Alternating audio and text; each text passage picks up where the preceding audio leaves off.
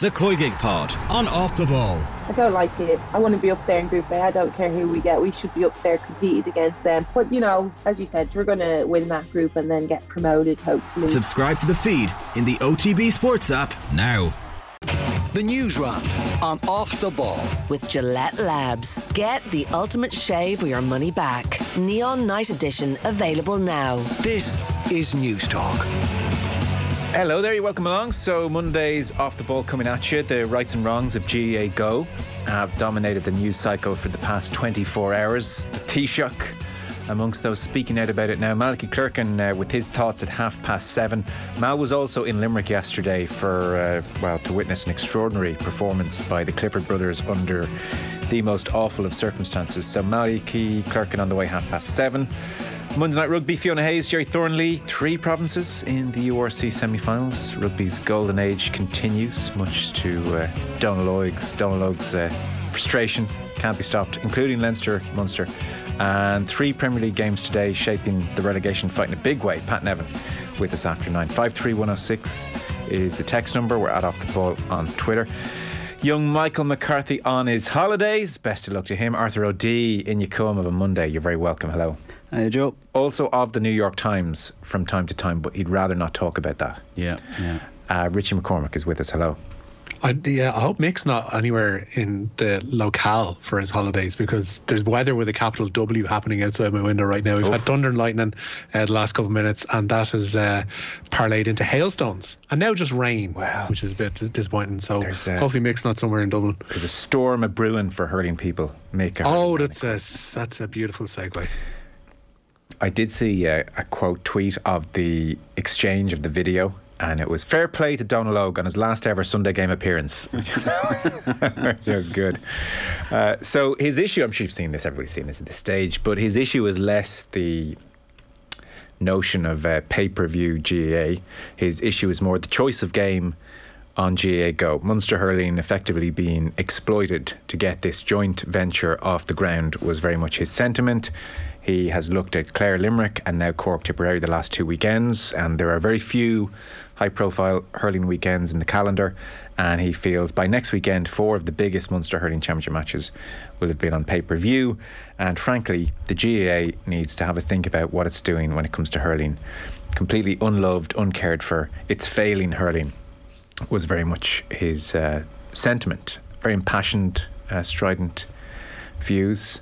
What was your instinct watching it, Arthur? The instinct? Yeah. Agree, disagree? Absolutely agree in instinct. Instinct, there's something about the way that it was portrayed. There's like, oh God, he's right. I agreed on instinct too. It's just, they're killing it. They're absolutely killing it. And then, I suppose on slightly more mature reflection, I don't know, because I don't know what the... I don't know what they're striving for or what the ideal situation is. Is it just to get... Is the ideal, say, for a Munster hurling match to become something akin to a Ireland Six Nations game where it gets like almost 1 million views? It's this nationwide kind of event, because that'll never happen. And I don't know if, and Malachy will talk about this later, how authentic the intention is to grow the game. Oh, really? You're in that camp too? Yeah, I'm not sure about that. Yeah, so instinctively I was with them. I thought, bloody hell, it is a disgrace. It's a wonderful orator.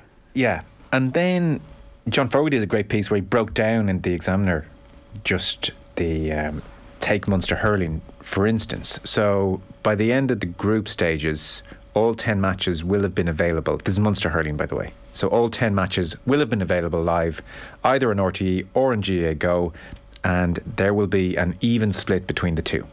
So a touch lopsided at the moment for sure, hence the frustration, but actually in the round, on mature reflection, when we reflect on the season, there will be plenty of hurling on RTE, on free-to-air television. And what's more, the piece as reading highlighted the fact that if hurling people aren't happy now, there is a storm a brewing. Yeah.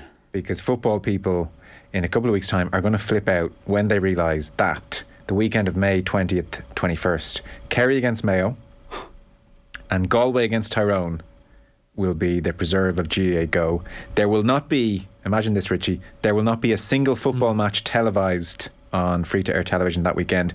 Meanwhile, on RTE, the hurling will be to the fore. Clare against Cork and Limerick against Tipperary will very much dominate the free-to-air landscape. And it is the same story the following week, May 27, May 28th.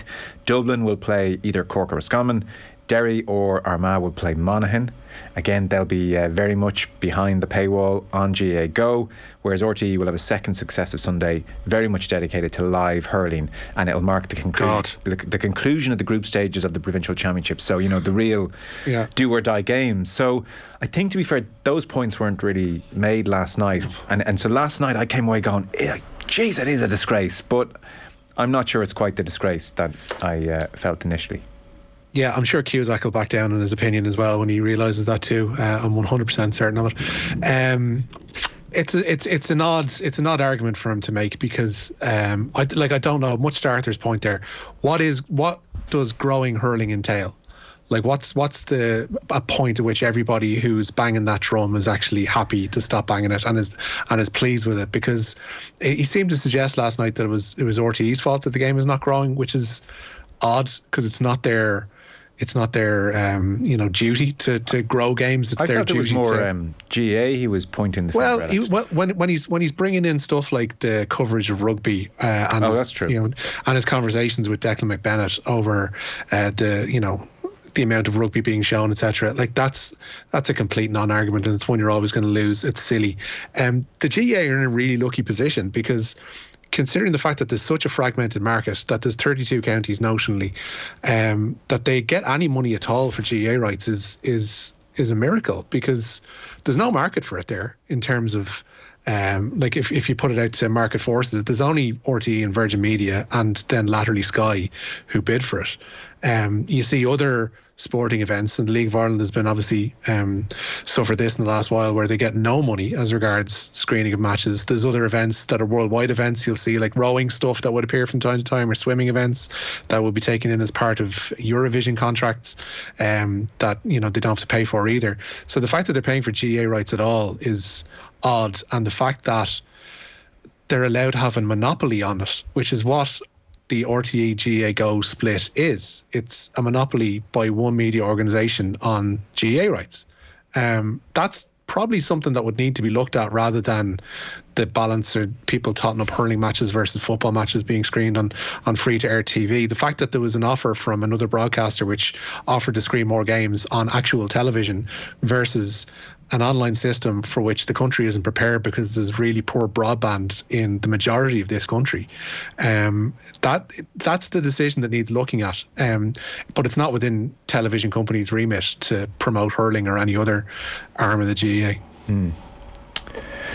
There is such an interesting almost dichotomy when it comes to hurling, Arthur, and I'll mention it to Mal later on. We spoke to Mal before coming on air, so you'll hear it. But it is the most celebrated, storied pursuit in the association. You know, artistry, it's like the drumbeat of our soul. It's part of our psyche.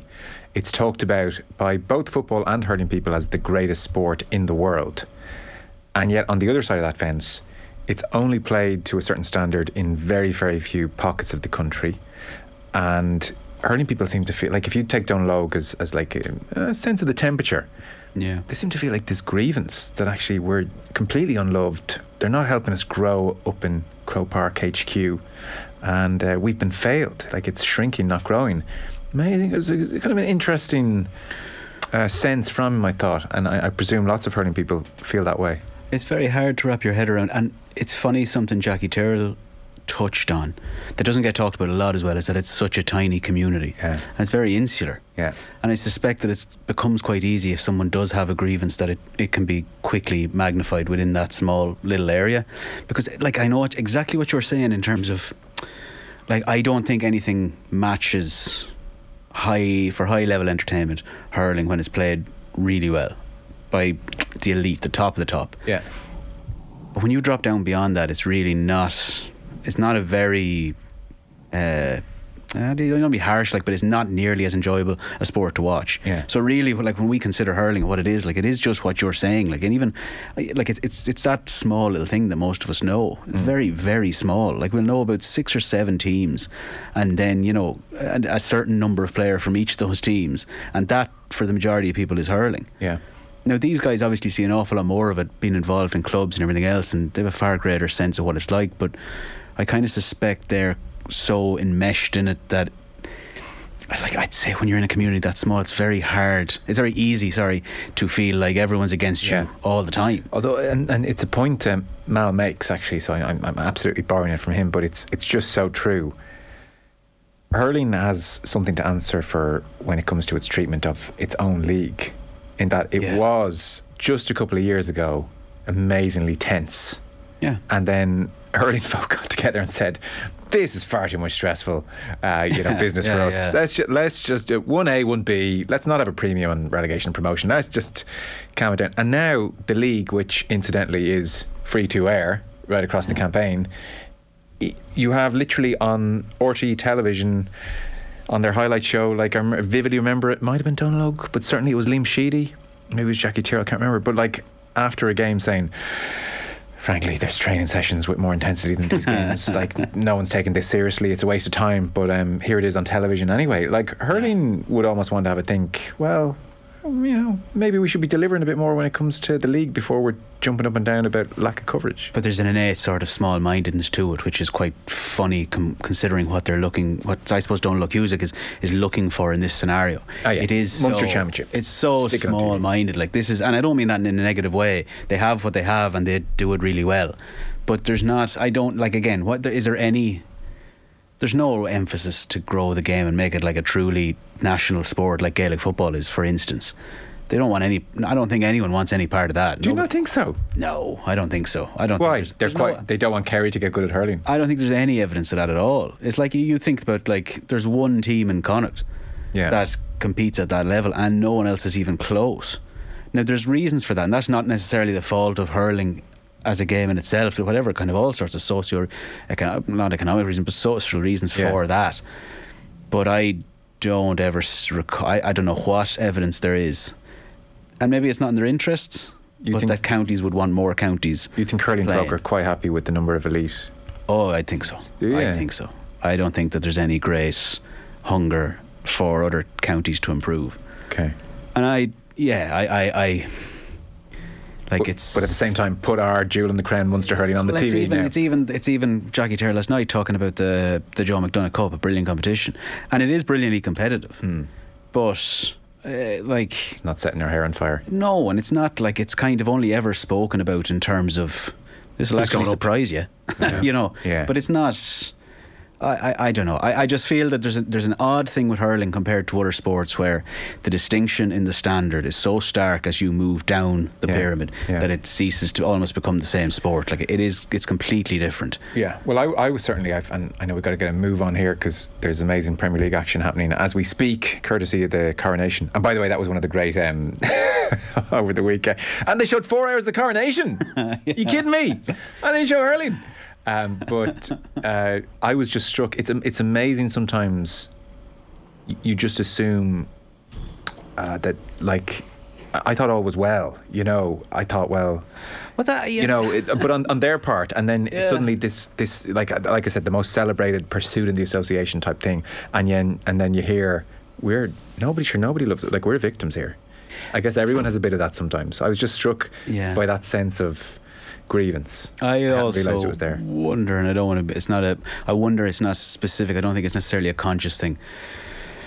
But from, say, Donal Óg's perspective as a Cork legend and Cork icon, I kind of wonder how much do problems seem like greater problems when your county isn't winning All Irelands. And I don't mean that in a specific kind of he's bringing this up because Cork are winning All Ireland, but I feel you have a greater amount of time to think about everything else when you're not necessarily focused on that. I don't know that, but I think that's a bit harsh. It's not like it's not. I just feel that you're more likely to see problems in things if your county isn't successful. Like, and that's not necessarily a bad thing, but I don't know if the same emphasis. I don't know. Maybe that can't. I think it is. Go I and think think if Cork had done 3 in a row, but you never felt it should have been. You never hear Kerry TV. giving out about the problems in Munster football.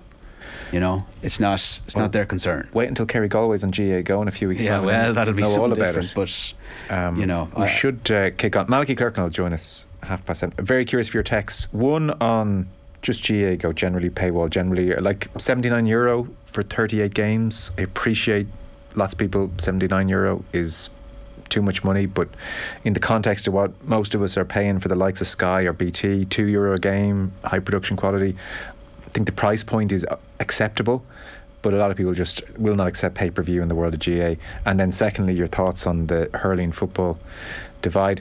The Newsround is brought to you with Gillette Labs. Get the ultimate shave or your money back. Neon Night Edition is available now. 53106, by the way, for your text messages. Richie, on account of the coronation, we have Bumper Monday, and it's been, you don't want to say decisive, but very significant in the relegation fight.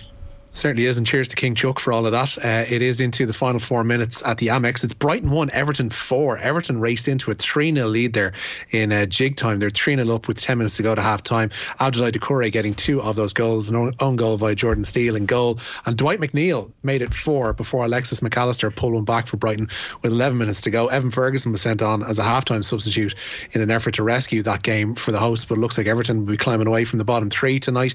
Leicester inched closer to it. They were 3-0 down by half time away to Fulham this evening, 4-0 in arrears 6 minutes after the restart. Harvey Barnes though scored twice to keep things interesting, while James Maddison netted a penalty and Jamie Vardy had another saved. Leicester boss Dean Smith says their first half performance was unacceptable. We didn't start the game with enough urgency, and we've given really poor goals away. They've scored direct from a free kick, which is crossed into the box, and we don't deal with it. We turn the ball over and they break, and we've still got a 4v2, and they get a free shot on goal. And then the third goal, they cut open another turnover ball, cut inside us, and scoring again from inside our penalty box. So first half is what killed us. You can't give 3-goal leads at this level and expect to come back. We showed some spirit. I would expect that, because they're not a bad group of lads. Maybe some of them are struggling mentally with the pressures, but that's for the coaching staff to sort out and make sure we get the right team. Still haven't. Elsewhere. I still haven't got used to Dean Smith, Leicester manager. I'm sure, I think if you put a gun to my head on the street, who's the Leicester manager? Go. I'd be like, yeah. Not sure. And seeing John Terry is a stark reminder that he's there as well when they were talking to him on the sideline. And then you've got Craig Shakespeare sitting in behind them, and they're overseeing this absolute shambles that was their first hour pretty much at Craven Cottage today. They were very, very, very poor. Must have been. And looked like a side sinking. And then Everton 4-1 away to Brighton. Did not see that coming, and it gets more nervy again, 8 o'clock. Yeah, the bottom 2 meeting at the City Ground. Nottingham Forest up against Southampton. Gavin Bazunu once again on the Saints bench, and Alex McCarthy preferred in goal. Coventry and Sunderland, meanwhile, have taken the last available playoff places in the Championship after a dramatic final afternoon there. Millwall were 3-1 up at half-time at home to Blackburn and looked to be good for a playoff spot, but wound up losing 4-3. Sunderland snatched 6th place courtesy of a 3-0 win at Preston. Coventry held on for a 1-1 draw at Middlesbrough to finish 5th, and those sides will meet again, funnily enough, in the playoff semi-finals. Sunderland will be at home to Luton for their first leg. We have Alan Milton of the GA talking. Yeah, the head of GA Go believes the right balance has been struck between free-to-air and pay-as-you-go matches.